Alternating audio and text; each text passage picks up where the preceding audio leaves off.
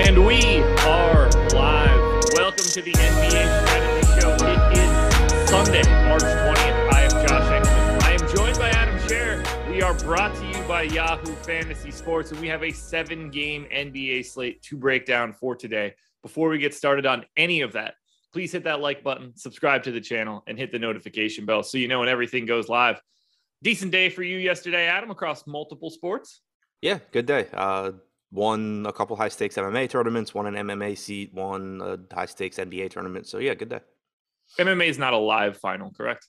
Or at least it hasn't been. Year, oh, shit, nice. So the way they do it is it's 3 rounds. Like round 1, there's 70 total people.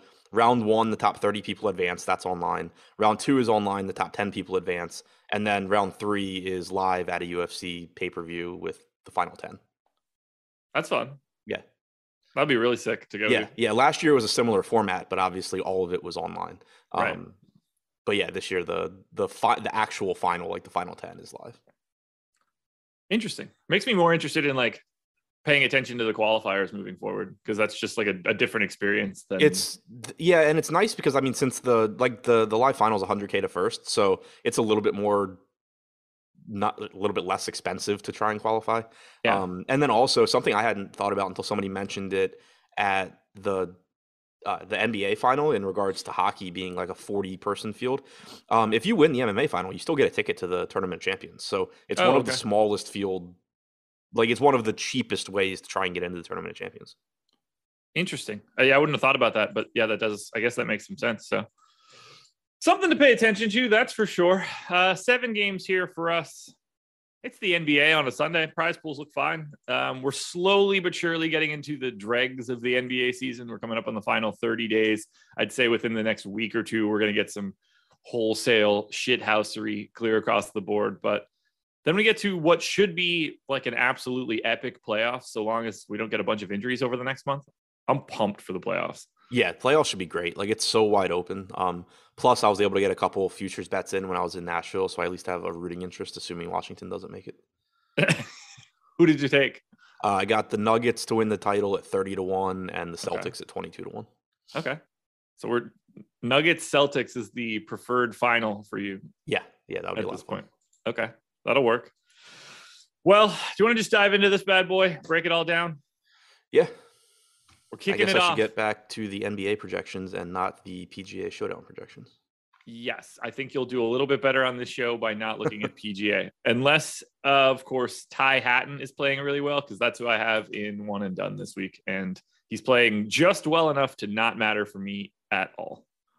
At a crisp, tied for 21st, 7 under, which is nice. 11 strokes back of whatever a Davis Riley is. He's the guy in my only live lineup in the 250K to first, so hopefully he wins. Based on what I saw, I think that I just saw the Cut Sweats tweet of simulations, and I don't think that I saw you. I know I wasn't on there last night. I don't know if it got updated and I improved, but I'm like 77th coming in today. I'm sure I need to run like ultra perfect across the board. You are not on there now. I don't really recognize anybody. I appreciate them not jinxing me, because last time I wasn't on there and I had a good team. I won. There you go. That's all you need. The New Orleans Pelicans are 4.5-point dogs in Atlanta, 231 total. Nothing too crazy in this one. I think we're kind of locked into a relatively normal rotation here across both teams. We have no Brandon Ingram still. Devontae Graham is questionable. On the Atlanta side, Trae Young is questionable. No John Collins, but nothing else flying or like hanging out in ambiguity. And we're going to learn all of this stuff before lock either way. So assuming Devontae Graham is in, only one guy is getting any ownership for the Pelicans. That would be CJ McCollum. He's 8,700 on FanDuel, 26% owned. He's 9,200 on DraftKings, 15% owned. I like him a lot more at the $8,700 price tag on FanDuel for sure. Maybe a little bit higher owned than I was expecting, but certainly looks good. I agree, though. Not much else here for the Pels.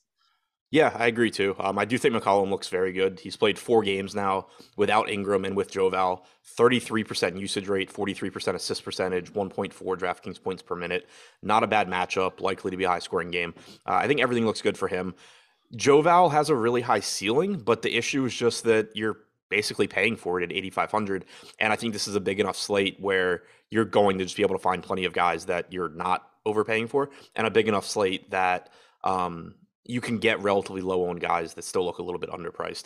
So it's not that I think Joe Val is bad, but I just think you're paying a premium there. Beyond that, it's really difficult for me to find anything else I really want, since pricing has pretty much adjusted for Brandon Ingram being out, with the exception of CJ McCollum. Yeah, I expected a little bit more here coming out of the Pels, but I see nothing at all. Like, to me, everybody's just sort of appropriately priced at this point. Yeah, where do we have McCollum in the boom bust tool? Yeah, basically correctly owned. 13% optimal percentage, 16% ownership. Yeah, nothing too crazy. Yeah.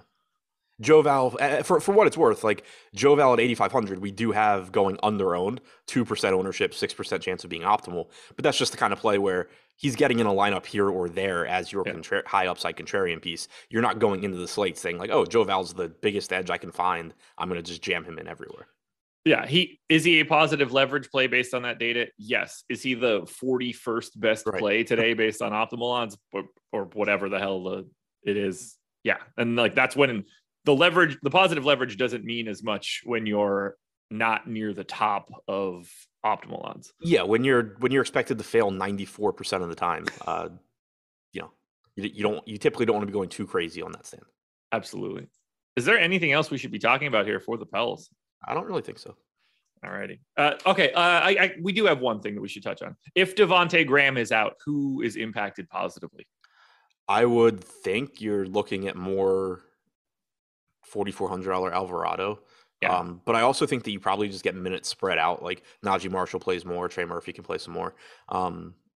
Like it's not like they have to replace Graham with a point guard because you have McCollum. So I think it would just be like all of those guys step up. But again, they've all become more expensive as well. Yeah, they're probably casting just that big wide net over Ty Wallace, Marshall, Trey Murphy, Alvarado. They got it. There's no one set guy that just soaks it all up. Like I kind of think Marshall, Murphy, Alvarado are priced for Graham to be out. Like if Graham is in, I have zero interest in those guys. If Graham is out, it's like, okay, well now they look playable, but Trey Murphy, by the way, $3,900 on FanDuel, $1,000 cheaper than he is on DraftKings. He opens up a little bit more on FanDuel on the off chance that Graham ends up out. Sure. On the Atlanta side, clearly we're waiting on whether or not Trae Young is going to be playing here. I have him in. He's 10-4 on FanDuel, 10-2 on DraftKings. Certainly looks good in this spot, as does like the rest of Atlanta. I'm happy to get to Herter, Hunter, Bogdanovich, Gallo, Capella. They all look really similar to me. Yeah, the Young news obviously is huge, but if Young is in, I like Young at 10-2. I'm interested in Capella at 6,400. But other than that, I'm not really that interested in anything.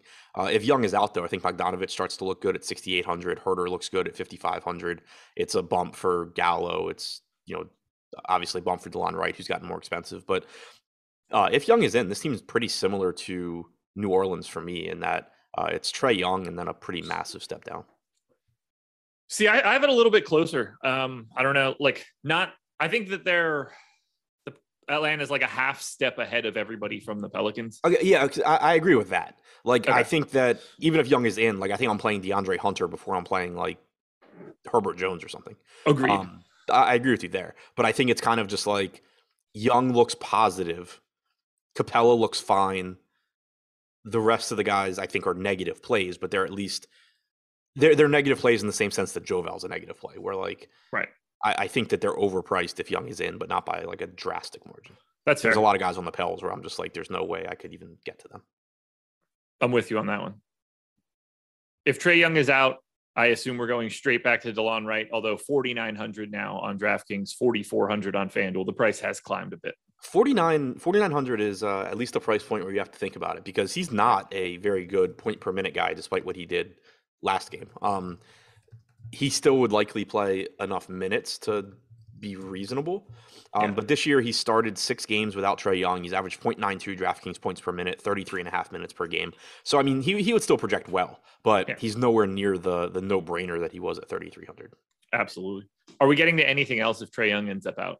Yeah, I think the whole team opens up, because you're probably getting 30-plus minutes from Bogdanovich. His usage rate and assist percentage both get up into the mid-20s. Kevin Huerter sees a bump in both usage and assist percentage, he's favorably priced in that case at 5,500. And then you do get some increased usage for Gallo when Young's not out there.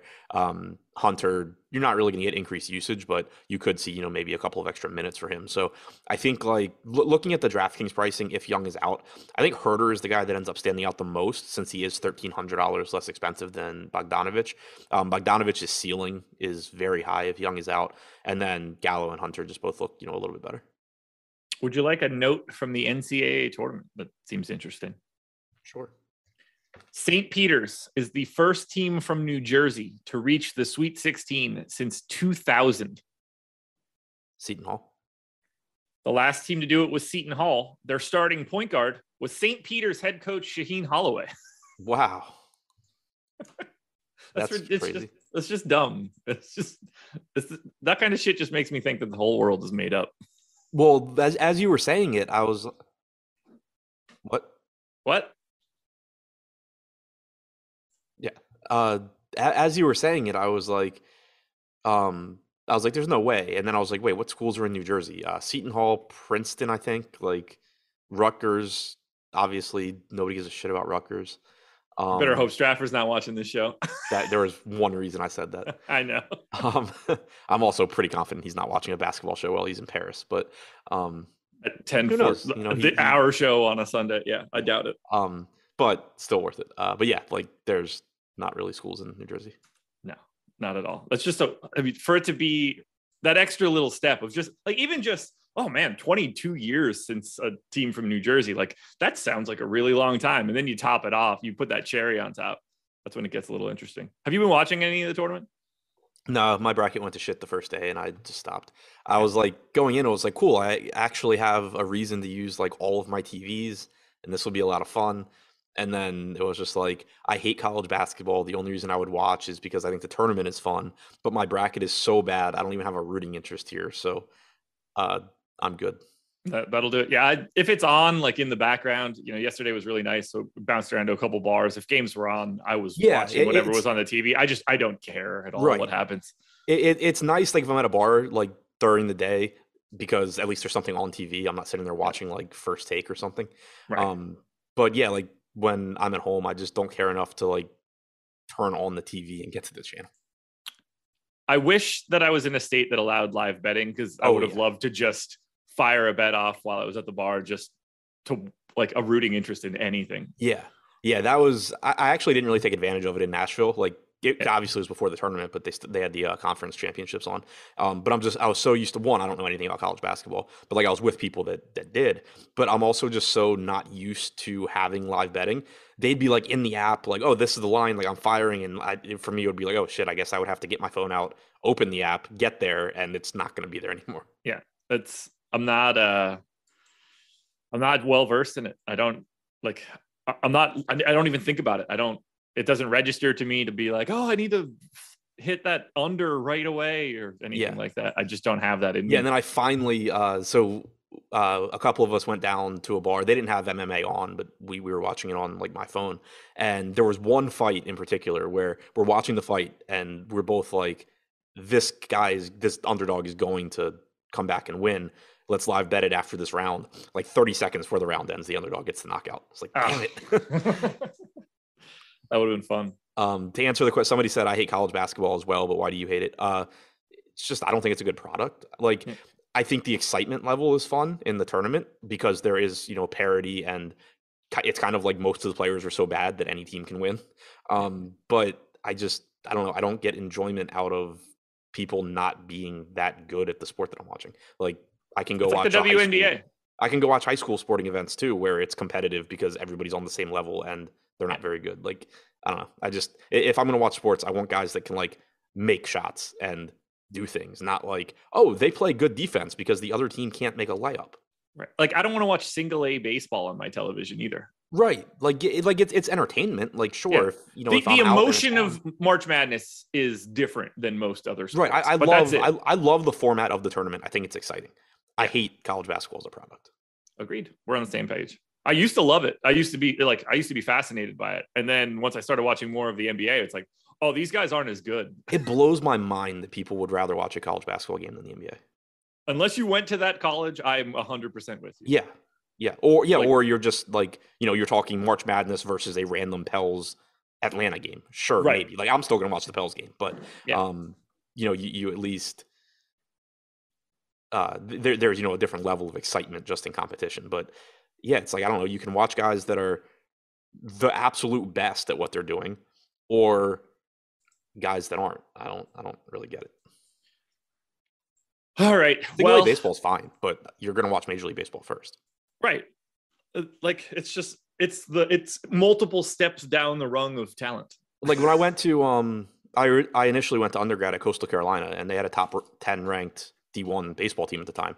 They were a lot of fun to watch because it was like watching a minor league baseball team. Like, they were all just so good. But still, if you put them next to like the worst major league team, they look like shit. Yeah, it's night and day. It's like they're playing. I just don't want to watch worse things. I made a joke about it before. That's why I don't watch the WNBA. Sure. It's just not as good. I'm going to do this now, and I know that I shouldn't. I clicked on ESPN yesterday, and I don't know. I think it was Stanford. I don't remember which team. It's not really important, but one of the girls dunked, and the blurb below the video was just like, so and so, whoever this is, with the epic dunk against whatever. And she goes and dunks the exact same way that I would have when I was 20. Like, one-handed, we get it, Josh. Yeah, barely gets it over the rim type joint. And the picture under that is LeBron going up for a dunk. And he's got it like cocked back behind his head. He's clearly like a foot and a half above the rim. It's just two completely different things. But the first one was called epic, and the other one was just like LeBron dunking on a Thursday. And like, to be clear, like, and to me, it's not even taking away from like the WNBA, and I'm not even really trying to take away from college basketball. Like, the best college basketball programs are still, the players are the best at what they're doing. It's just that, like, I guess I'm not like a huge basketball fan in the sense where like I just crave basketball and just want to watch like the best at all levels. Like, I like basketball enough to watch like the absolute best in the world, which is the NBA. Yep. We're on the same page. All right, let's talk a little bit about the schedule for the rest of the day. College basketball live before lock will be coming up next at 11 a.m. NASCAR live before lock coming in at 2 p.m. We've got the NBA Deeper Dive at 4, along with the NBA live before lock show at 5 o'clock. No free content today because it is Sunday.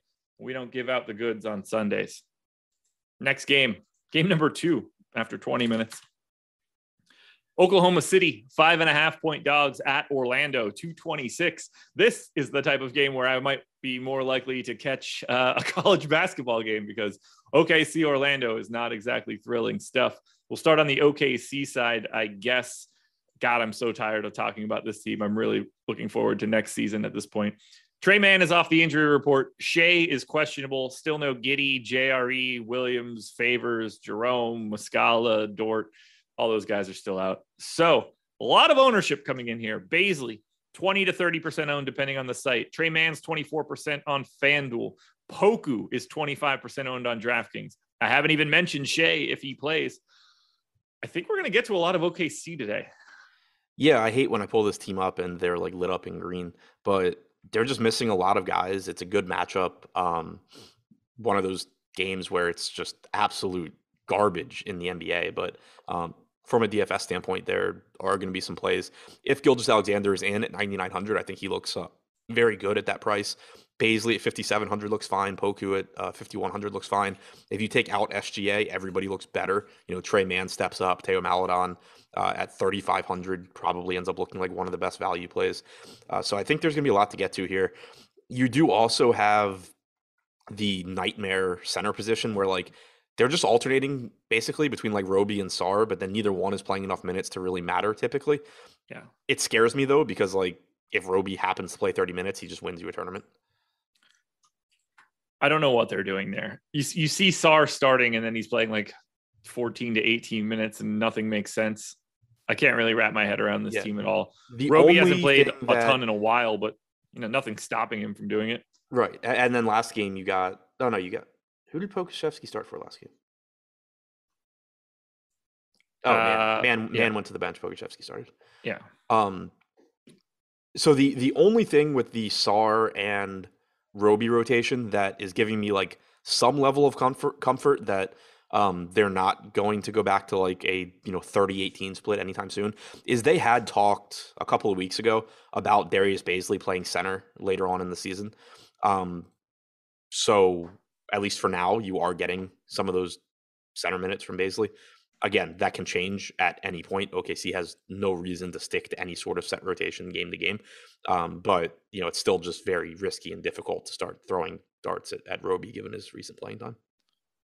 This team is gross, dude. So gross. And yet we're going to play a bunch of it because it's a pace up spot for Oklahoma City and it's the Orlando Magic on the opposite side. Aaron Wiggins is probably overpriced. I mean, it seems like Shea, Baisley, Mann, Poku are like the four you'd focus on. And then Roby and Sar are just like full on wild cards. Yeah. Like Roby and Sar to me are the guys where if this were like yesterday's 3-game slate, I'd be taking shots at them. And then because it's a 3-game slate, they probably have the best game they'd had in a month at 20% owned. But on this slate, it's just, I don't really know what to do with it. Like if Isaiah Roby ends up being a slate winner, it's not the most shocking thing in the world, but I just don't think I can project him for close to enough minutes for me to really get to him. Yeah. I gave him 19. I gave Sar 18. Those can be just about any other number, and I'd believe it. I'm going to go to Orlando. For the Magic, Q tag on Jalen Suggs, Wendell Carter off the injury report, Chuma Okeke off the injury report. Lots of ownership coming in here for Orlando because they get to take on a glorified G League team. Wendell Carter is 40% owned on FanDuel, 6,900 power forward center. It's 20% owned on DK, where he's $900 more expensive. Anthony is 20% owned on FanDuel. Franz Wagner is 20% owned on FanDuel. Bamba's 15% owned on FanDuel. Fultz is 15% owned on DraftKings. Not sure I get that one. There's just a lot of ownership going around, bouncing across both sites. Lots of individual things to like here for Orlando. Yeah, for sure. If Suggs is in, 4,700 is a pretty good price tag for him, assuming you're getting 28 to 30 minutes. And Carter at 7,800 just looks good. He's been very productive this year. Anthony, Wagner, Bamba, they all look fine. If Jalen Suggs doesn't play, you have a $3,800 RJ Hampton to sync your lineups again. But I mean, from a point per dollar standpoint, he would still project well. I'm kind of with you on Fultz. Like at 4,400, he certainly has a ceiling. He's been very productive this year. His rates are very good both this year and if you go back to since he first joined Orlando, but you take like all of the point guards off the floor, he's got really, really good rates, which is basically the conditions he's playing under here. But you're still talking about like 18, 19 minutes and decent ownership. It would be one thing if you were getting low ownership and you could say, okay, I'll play the game where, if Fultz is really efficient, he gets 30 DraftKings points. But if you're getting him at 15% and still need him to kind of play to like his peak. Yeah. I don't know. That's not really a spot that I like getting to all that much. Yeah, that one I don't get from an ownership perspective. I don't know how he's second. You kind of just have to assume that he's going to be playing more minutes than he's been, and I don't really see that being the case. And it's reflected in the boom bust tool right now as well. 8% optimal percentage, 14% projected ownership. Okay, good. Yeah, I think it's just probably play a bunch of different Orlando dudes. Like Wendell Carter to me on FanDuel at 6,900 very clearly stands out as my preferred option. But on DraftKings, I think these guys are a lot closer to each other, whether that's Anthony or Bamba or Suggs, honestly, Wagner or Carter too. Their prices are a little bit different, but I just like getting to Orlando because Oklahoma City is so damn bad. It makes it really easy to want to roster people when you play Oklahoma City. You're probably getting a positive matchup in some way. Yeah, and Orlando's just not that expensive. They're not like egregiously mispriced. It's not that there's one guy that stands out as like a crazy good play, but every one of the starters just looks either neutral or better. Anything else here, OKC or Orlando? I think I would rather watch college basketball than this game, but I'll have a lot of players from it. Phoenix Suns are 10.5 point favorites in Sacramento, 232 total. We're still without Chris Paul. And that's not going to be changing anytime soon. Jay Crowder, questionable. Still no Cam Johnson in this one either. Gabriel Lundberg, not going to make it for the Suns, nor will Frank Kaminsky. It's not important. They signed him relatively recently. Highest owned guy on the FanDuel side, 17% owned campaign. No one else in double digits. On DraftKings, though, Bridges, Booker and Payne are all in the teens. I think they all look solid. I think Ayton's probably getting left behind there, and he shouldn't. It just so happens he's only center eligible. But Bridges, Booker, Ayton, Payne, it's a great spot when you face the Sacramento Kings. 232 total is the biggest on the slate. Yeah, it looks like a really good spot, and I think there's some favorable pricing as well. Booker at 9K, I think stands out, looks very, very good. He's played 6 games now without Paul and with Payne. Still has a 30% usage rate and a 29% assist percentage. He's averaged 1.45 DraftKings points per minute. Should play a lot, assuming this game, is remotely competitive, and a very good matchup, like you said. So he stands out as the clear priority, but I still think 7,100 on Ayton's a pretty good price tag. I think Cameron Payne at 6,900 is interesting in tournaments. He's someone that I've been getting to a bit just because it seems like people kind of write him off since Devin Booker is back, but still, in the 6 games that he's played alongside Booker without Paul, he's averaged 1.14 DraftKings points per minute and 30 minutes per game. That's not enough to, make him look like a priority, but it is enough to make him look like somebody that typically has been going a bit under-owned. Today, we actually have him getting 17% ownership with an 11% chance of being optimal. So at least right now, that's not the case. But he is someone that I've been playing quite a bit in tournaments recently. Yeah, I have Payne looking pretty good here. I like him a lot more on the FanDuel spot where he also gains the shooting guard eligibility, just opens up a little bit more.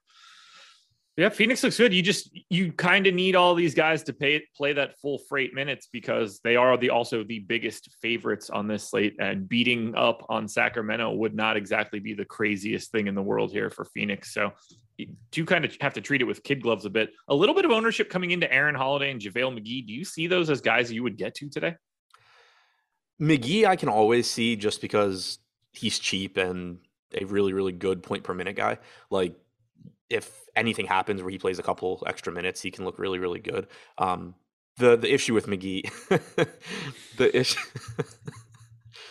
the issue with McGee is just that barring weird things, he's kind of capped in terms of how many minutes he can play. But I never mind taking shots at high point per minute guys. Holiday at 3,400, he's actually been pretty productive since joining Phoenix as well. The issue is playing time. Like, he played 6 minutes last game. You kind of need everybody out for him. So, actually, I don't know why he got passed by Peyton last game. I didn't even notice that. I'm guessing our projections haven't yet either. I didn't even look at it just because that didn't make a lot of sense to me. We have Holiday for 19 minutes. We have Peyton for 2. I think that ends up changing because Peyton played over him last game. Yeah, I mean, it could also just be like a blip, but yeah, it could. But like, that's usually a trend, right? Like, because it's not like Holiday checked in and checked out, or like Holiday played 6 minutes of garbage time, and that was the only time he stepped on the floor. Yeah, it's kind of weird though, because at least from a fantasy standpoint, he'd been producing in Phoenix, but when you're talking about his role on that team, him producing fantasy points could very easily not be in line with what they're asking him to do. Neither one of those guys are going to play once it comes to the playoffs anyway, so I don't think they care all that much either way. Let's go to Sacramento then. For the Kings, we have a Q tag on De'Aaron Fox. Evidently, Jeremy Lamb is off the injury report. I don't know what that's going to mean. If Fox plays, he's 9,200 on FanDuel, 8,900 on DraftKings. We've got Domantas Sabonis pulling a ton of ownership on FanDuel because he's 8,400 and has power forward eligibility alongside center, 36% owned, fully warranted. He's 18% owned on DraftKings and still looks good. I think Trey Lyles and Dante DiVincenzo both look interesting today, even if Fox plays. And if he doesn't, obviously they look even better. Is Sacramento in like a sneaky decent spot here today? Yeah, I think so. Obviously, the Fox news is pretty big. The Sabonis price tag on FanDuel, as you mentioned, is a joke. 9,400 on DraftKings looks pretty good as well. Like, he plays a lot of minutes when he's not in foul trouble and when the Kings aren't getting blown out. The issue is that both of those things happen pretty frequently. But if he gets to 36, 37 minutes, he's going to look good one way or the other. If Fox is out, Sabonis looks extremely good. Like, he's just going to do so many things for this team offensively. DiVincenzo, Mitchell, not really at price points I like that much if Fox is in on DraftKings, but if he's out, I think they both look better as well. I wouldn't read too much into Davion Mitchell's production last game. It was a tough matchup against the Celtics. He had a 24% usage rate. He just kind of sucked, but still played 35 minutes. If Fox is out, 4,300 for Mitchell is still going to look like a great value. Absolutely. And Man, don't sleep on Justin Holiday. Like, he's 3,900. He's not a great fantasy option, but 40 minutes last game. If Fox is out, he's probably going to play a lot as well. Flat minimum 3,500 on FanDuel for Holiday, shooting guard and small forward eligibility. That's just going to work on a slate like this. It's not going to be fun. I mean, you need a very specific outcome out of Justin Holiday, but the minutes will be there, or at least should be there. I hate Sacramento. I really do. I don't mind. Yeah. I don't know. I go back and forth with them because, like, they have productive players. For a bad team, they have so many productive players. Like, they get in each other's way. They had even more. The trade deadline. I haven't seen much talk recently about how great the Sabonis trade was. Yeah. Nothing like making a win now move and not doing that. And then they won the first 2 games, and people were like, "Oh, see, like blah blah blah." No, they're terrible. Absolutely terrible. Anything else here, Phoenix or Sacramento? Did you see? I haven't watched the clip. I just saw the caption. On his podcast, JJ Redick asked Luka about the Kings passing on him. He was just like, "Yeah, I don't know why they did it." They wanted a big. I get it. Yeah.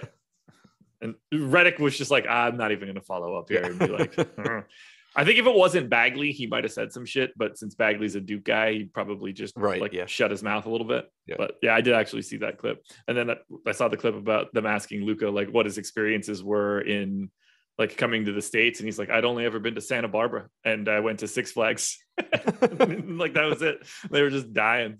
Wait, JJ was like, wait, like, for real? He's like, yeah, I went to P3 in Santa Barbara for 2 weeks. And then I went to Six Flags. That's all I did. That's my only experience. I didn't know anything else. Can you imagine Luka at 17 coming over from playing in Euro ball and they take him to what Six Flags is like to him? Right. I'd love to be there for that day. He just gets to walk around. And then if he tries to do that now, he can't even do it. He just gets mobbed. All right. Well, let's talk a little bit about the presenting sponsor on this one. That would be Yahoo Fantasy Sports. If you want to sign up, this one's pretty easy. Click the link in the description of this video, or just go to awesemo.com/Yahoo-promo. You can get yourself 1 free month of Awesemo Plus Platinum. It's a pretty decent deal. You get a little bit of a deposit bonus too. If you need some help getting that set up, email support@awesemo.com. We got the $20,000 baller going off today for Yahoo, so make sure you're getting in there. We have tons of tools, projections, everything designed specifically for Yahoo to give you your best chance at winning big. So make sure you guys are checking that out today. Again, awesemo.com/Yahoo-promo, or just follow the link in chat / in the description of this video. All right, couple more to go here. Utah at the New York Knicks. Jazz are 5-point favorites, 221 total. This one looks a little bit different than it did the last time the Jazz played, but it's still very interesting. No Mike Conley, no Bojan Bogdanovic. Hassan Whiteside and Trent Forrest are both questionable. There's also no Daniel House or no Azubuike, but Donovan Mitchell is back. Now, this is incredibly complicating. Donovan Mitchell looks great.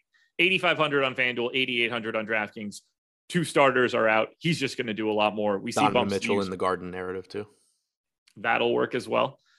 The big piece here, though, is if Trent Forrest is able to play, is he about to play 30 minutes, shooting guard, small forward at the flat minimum 3K? Per our ownership, that is what's going to happen because he is the highest owned guy on the Jazz. Talk to me in general about what you want to do here with Utah. I would assume he starts. I would guess that you're getting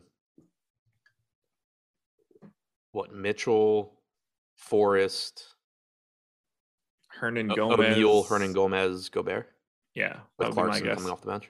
That would be my guess. Yeah. So yeah, I would assume he starts. It's just a spot where Forrest isn't a great point per minute guy, but if he's starting at 3K flat with shooting guard, small forward, he deserves plenty of ownership. It's just a situation where he should be 3,800 or 4K and not 3K. So, pretty drastic misprice in terms of percentage, not in terms of raw dollars, but like you're getting a 25% discount or whatever that math works out to be. Too early for me to figure that out. But he would. This guy relies on math for a living, folks.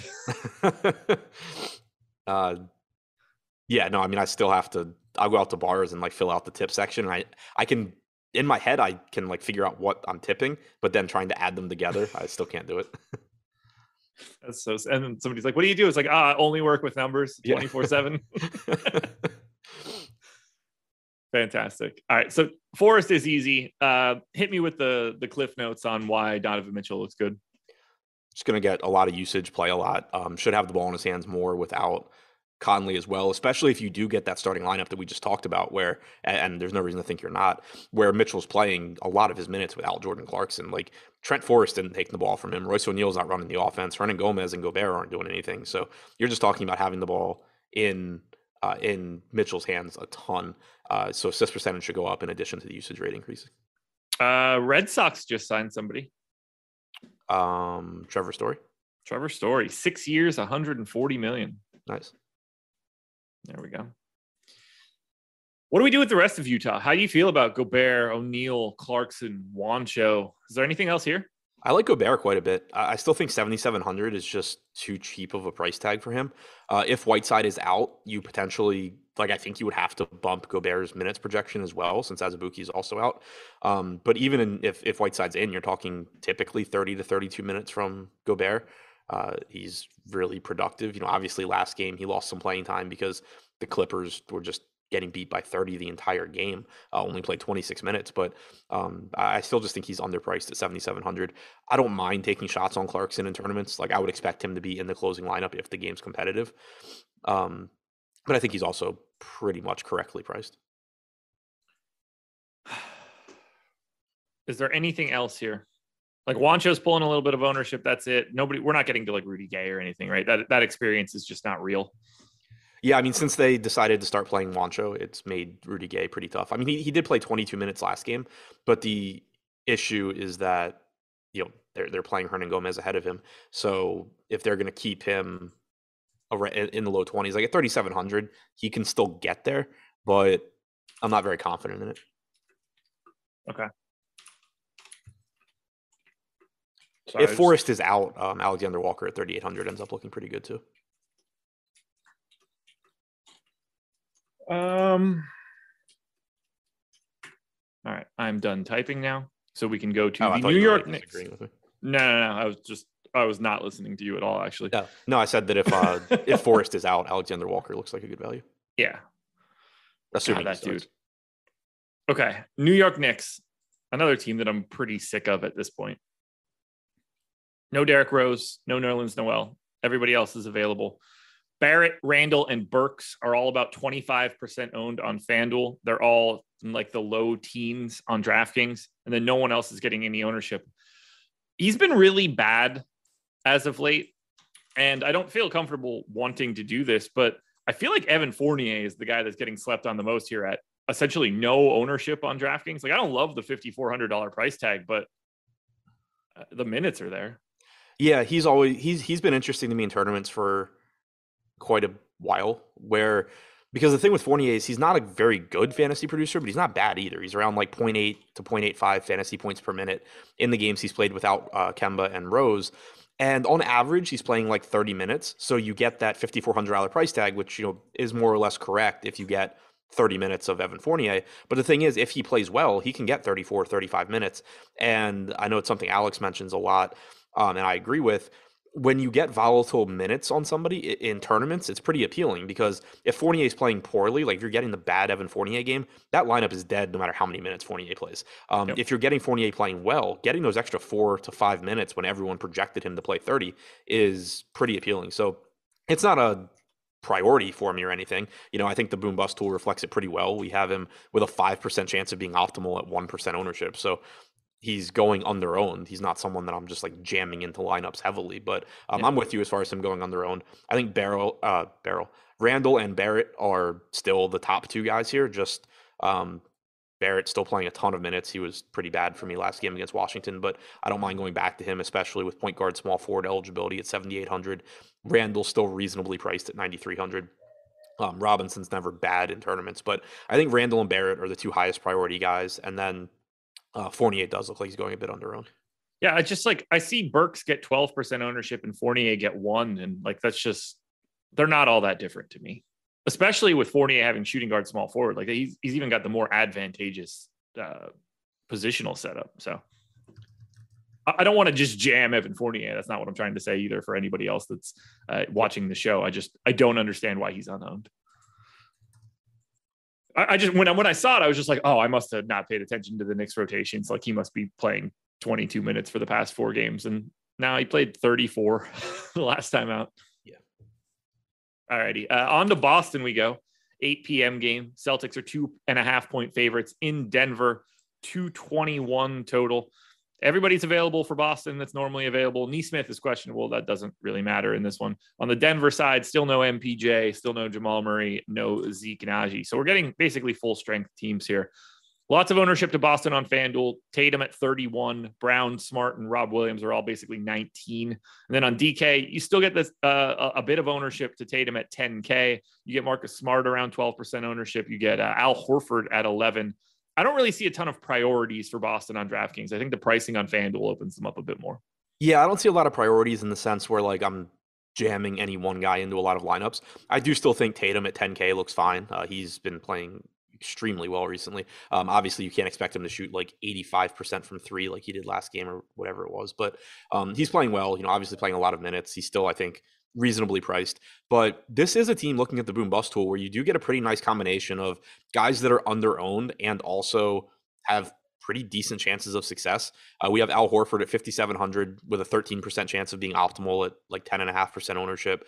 Robert Williams, a 9% chance of being optimal at 4% ownership. Jaylen Brown, 10% at 8.5% ownership. So I do think those are guys where it is it's a little bit better combination where, yeah, they're not 1% owned like your Evan Fournier or Joval type guys, but they're also more likely to succeed than 4 or 5%. I think we're on the same page there with regards to Boston.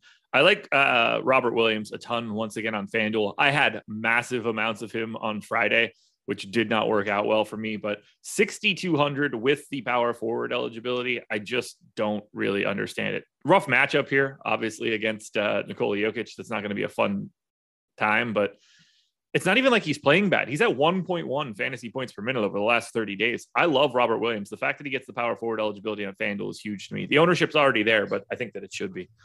There's just such a massive ceiling for him on FanDuel with 3 points for steals and blocks. It's like he could really have a hell of a day. Why does Derek White suddenly stink? He doesn't. Yeah, I think this is probably a difference between fantasy points and what he's doing for the Celtics. Yeah, I'm quite confident they're real happy they have him. Although they haven't been playing as much as I thought they would. I don't know if they need to right now. Yeah, I think he hasn't exactly been healthy for most of his career. Yeah, I think there's a good chance that he's someone that just gets ramped up in the playoffs. Yep. Yeah, they're going to go to a real tight rotation. All of these like Peyton Pritchard, Tice will not see the floor unless it's foul trouble. That is actually, though, speaking of Tice, that is one minor cause for concern here with the current Boston rotation. They've talked about wanting to get Tice some minutes. So that potentially has a negative impact on Williams/Horford's playing time. That's a good point. Switch it over to the Denver side now. No one with ownership north of 9% on DK. We get Jokic and Barton right around 15% on FanDuel. Feels like a tough day to get to Nikola Jokic, even though he's incredible. Yeah, it seems that way. I mean, it's not the best matchup. You're talking about an expensive option at 12K. You're never going to be upset about getting to Jokic, but at least so far, we haven't really talked about a ton of great value either. When the guys that you're like expecting to be jamming in are Trent Forrest, and then I don't really know who else. Like, it might be kind of difficult to get there. Yeah, I don't really see it. Obviously, if you build a lineup with Nikola Jokic, don't freak out. It's probably still going to be fine. I mean, and it's reflected in his ownership. He's projected for 8% ownership. Anytime you see Jokic projected for 8% ownership, it's a pretty good sign that not much value has opened up yet. 1.82 FanDuel points per minute for Jokic over the past 30 days. Pretty darn good. Not in the boom bust tool, so can't give any info from that. Okay. Yeah, it's just not a great spot. 221 total. I don't really see anything that I want to talk about from Denver.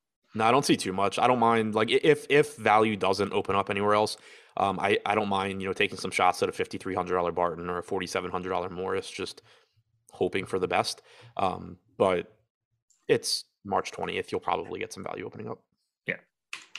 All righty. Well, 2 games to go. The late night hammers, aka these games tip off at 8:30. San Antonio Spurs 6.5-point dogs in Golden State, 227 total. We're clearly going to have a lot to talk about on the Golden State side. When we start with San Antonio, though, Q tag on Josh Richardson, Q tag on Keita Bates-Diop, no Lonnie Walker, no Romeo Langford, and no Dougie McBuckets for the rest of the season. Devin Vassell, about 20% owned across both sites. That is the most popular option. Keldon Johnson is up to 7,100 on FanDuel, not really that owned. He's still 6,200 on DraftKings and almost 20% owned. And then obviously getting to someone like DeJounte Murray always feels pretty darn good. What do you want to do with San Antonio here? Yeah, it's actually a pretty interesting team, I think, because DeJounte Murray obviously is always going to be a good play, especially with like the way value looks right now. I think it's just going to be a lot easier to get to a $10,600 Murray than find the extra $1,400 for Jokic at center, at least the way things look. So I do like Murray a lot, but San Antonio could be really shorthanded on the wings. And it's the kind of spot where like it's not on the surface, you don't really notice it because it's a bunch of guys that you wouldn't be playing in DFS. But if Josh Richardson is out and Keita Bates-Diop is out, you're talking about Devin Vassell and Josh Primo basically being like the only, and Wieskamp, I guess, being like the only wings that they have. So Yeah. I would expect more minutes for Vassell one way or the other, but especially if those guys are out. Similarly, if Josh Richardson is in at 4,400, I think he plays close to 30 minutes and looks decent. So I think you can potentially attack some value on the wings there. Murray, clearly looks like the top guy. Pirtle is always fine, but I do think paying attention to the injury news on those wings is going to be really important. Yeah, Richardson, huge piece here. I gave him the 30 minutes. I think he looks like the best play on San Antonio if he happens to be in, just from a minutes, position, and price perspective. Yeah, and Keldon Johnson potentially benefits in terms of minutes as well if some guys are out. Yeah, and at 6,200, that works. I think if those guys start to be out, he probably looks a little bit more reasonable on FanDuel, even at that $7,100 price tag. But yeah, exactly. He's a guy I never get right. Nope, me neither. It's a lot to pay attention to for San Antonio, but there's certainly a lot to pay attention to here for Golden State. Just in case you've been living under a rock, we're not going to have any Steph Curry in this one. James Wiseman also was slowly ramping up. He is ramping back down now. Wiggins is in. Bielitsa is off the injury report. There's no Gary Payton. There's no Andre Iguodala. And Moses Moody is questionable. Lots to like here, but I think the very obvious best piece is Jordan Poole, 7,600 on FanDuel, 7K on DraftKings, and he is the new Steph Curry for at least the next 2 or 3 weeks. Yeah, I think he looks good. I mean, 7K is a pretty healthy price tag there, especially, still playing alongside Clay and playing alongside Wiggins. It's at least a price tag where it wouldn't shock anybody if he doesn't come through. But at the same time, 875 minutes without Curry on the floor this year, 1.1 DraftKings points per minute, likely to give you mid-30s in playing time. Looking now to see how many of those minutes have been alongside Clay. He's played big time 146 pace up spot too for them today against San Antonio, which helps. What'd you say? Big time pace up spot too for Golden State here. So 146 minutes for Poole with Thompson on and Curry off. Still has a 22.8% usage rate and 1 DraftKings point per minute, 26.6% assist percentage. I feel like the usage rate would come up in that scenario. That feels like a little bit of a fluke. I wonder who's getting it. Kuminga? Possibly. Yeah, I mean, Kuminga's at 26%. Yeah. Wiggins is only at 18, though. Okay. I guess, I'll look. I think Poole stabilizes in like that 25 range at that point in time because I don't think Kuminga drives it all either. So in the 146 minutes that they've been on the floor together, Thompson's at 28.2, Poole's at 22.8, Wiggins is at 19, Kuminga's at 25. Yeah. Okay. Interesting. Okay. So yeah, wouldn't be surprised. My assumption is Kuminga loses a few points and you see both of Poole and Wiggins gain a little bit. Agreed. I think you can kind of give the Kuminga's too much to Wiggins and equalize both of them. And then I just don't know if Poole's able to grab too much more. That's where it gets a little interesting. Yeah. Either way, I think Thompson is obviously getting his. You would think. Like he hasn't been shy even when Curry's been out there this year. No, not at all. How do you feel about him today? 7,900 on DraftKings is a lot. Yeah, it is. But I don't know. I don't. Looking at the ownership, like we have 23% ownership going to 7K Jordan Poole, 8% going to $7,900 Klay Thompson. I don't think they're that different. And neither does Alex. Alex Yeah. has Poole with a 9% chance of being optimal. He has Clay with a 10% chance of being optimal, and Poole getting 3 times the ownership. I had a bit bigger of a separation. I might have Poole's usage rate a little bit higher than I should. If I kick that down a little bit, man, I still get significantly more Poole than I was expecting. Maybe it's just the $900 that matters. I think Poole's more likely to play more minutes than Clay too. I don't know about that one. I mean, maybe, but in the sense like, 36 to 34 or something. Yeah, I got a 34-33 right now. It's way more likely for Poole to play like 38 if he has to than Clay for sure. They're just not going to do that to Clay, but I don't know if that's really applicable here either. Yeah, 154 minutes for Clay this year without Curry, 1.25 DraftKings points per minute, 27.8% usage, 23% assist percentage. What do you want to do with the rest of Golden State? And also, I think worth noting, it's a good thing for Clay that Green is going to be playing at least some minutes. Yeah, without question. He just makes things work better on offense. Yeah. Yeah, like I'd be a little bit more concerned that Jordan Poole just decides it's the Jordan Poole show if Draymond's never taking the ball away from him. Yeah. Now, I only think I have Draymond in for like 24 minutes, so I don't think he's out there a ton. But yeah, no, I agree. Yeah, it's not. I don't think you're getting like Draymond just playing all the starter minutes or anything even close. But yeah, I don't know. I really like Clay in tournaments the way things look right now. Thoughts on the Looney ownership before we move on to the final game? I think it's just a case where there's not a lot of value on the slate. So getting like 24 to 26 minutes from Looney looks like a pretty good point per dollar spot to save some money. I don't mind throwing darts at like Porter or Kuminga and kind of just hoping to get lucky either. They're both pulling a little bit of ownership. They both look pretty close to correctly owned. And then the other thing I throw out there too is, so I think Clay and Poole are very close, and I don't think the ownership gap should be nearly as big as it is. But I'll throw Wiggins in there too. Not that I think he's in the same, not quite as good as either of those guys, but he's getting 5% ownership. He's certainly someone that you can see in any one given game step up and take on a bigger role as well. Absolutely. All right, a couple more minutes to go here. We got to close this one out. Raptors 5.5-point favorites in Philly, 223 total. We know what's going on with the Raptors. Same as usual. No OG, no Malachi Flynn. And then for Philly, we've got the Q tag on Joel Embiid. I think we are on the same page here for Toronto, but I know one piece is easy. $7,300 on FanDuel. Fred VanVleet is just stupidly priced and should be owned. But Siakam, Barnes, VanVleet, Trent, I'm happy to get to all of these guys.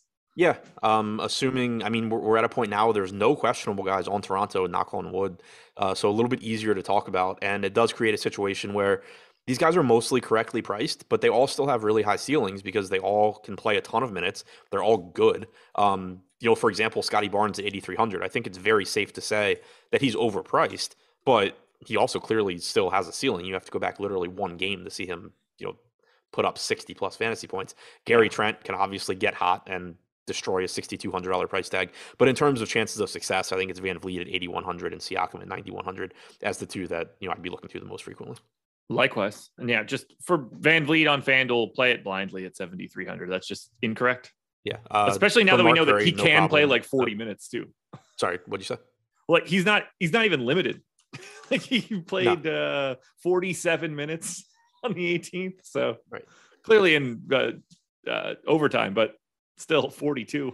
Yeah, the only like minor concern I have with VanVleet is whether or not the injury is affecting his performance. Right. But if it's kind of like me and Lofty were talking about it the other day, if VanVleet were like 9K or something or 9,200, then maybe you have to try and start to look a little bit more and say like, okay, he's shooting X percentage over the last month or whatever. But when you're getting a discount, I don't really care. Like I think it's just going to come out in the wash. It's really difficult to quantify how an injury is potentially affecting somebody if it's somebody playing 38 minutes a game, because you can at least draw the conclusion that the coach isn't too worried about his health. Yeah. So I'm not overly worried about it. To answer the question in chat from Mark Curry, no problem playing Clay and Poole in the same lineup, I don't think. We'll close it out with Philly. How much of my favorite play on FanDuel would you like? That would be $5,300 Tyrese Maxey. Although the public is getting to $5,600 Tobias Harris, which is really crazy to see. I like both of those prices. Same. Same. How do you feel about these guys on DraftKings? I think Harden is the guy we're looking for on Philadelphia. I still think Embiid looks a little better at 11-3, but it's kind of the same story that we've had on DraftKings for a while now. Embiid and Harden, I think, are clearly the top two guys. Harris and Maxey have gotten a little bit cheaper, 6,300 for Maxey, 6,400 for Harris, starting to kind of get into that territory where it's like, okay, you know, they play a lot of minutes. They're going to have some games where they just get hot from three and put up a good score. So they're starting to get into like viable tournament territory for me, but I think the clear priorities are still Embiid and Harden. All righty. Get yourself some Maxey for 5,300 on FanDuel, folks. Number one contender for today. Adam, do you have any other content coming out today? No, I was supposed to be off today, so nothing else. There we go. Not even supposed to be here today.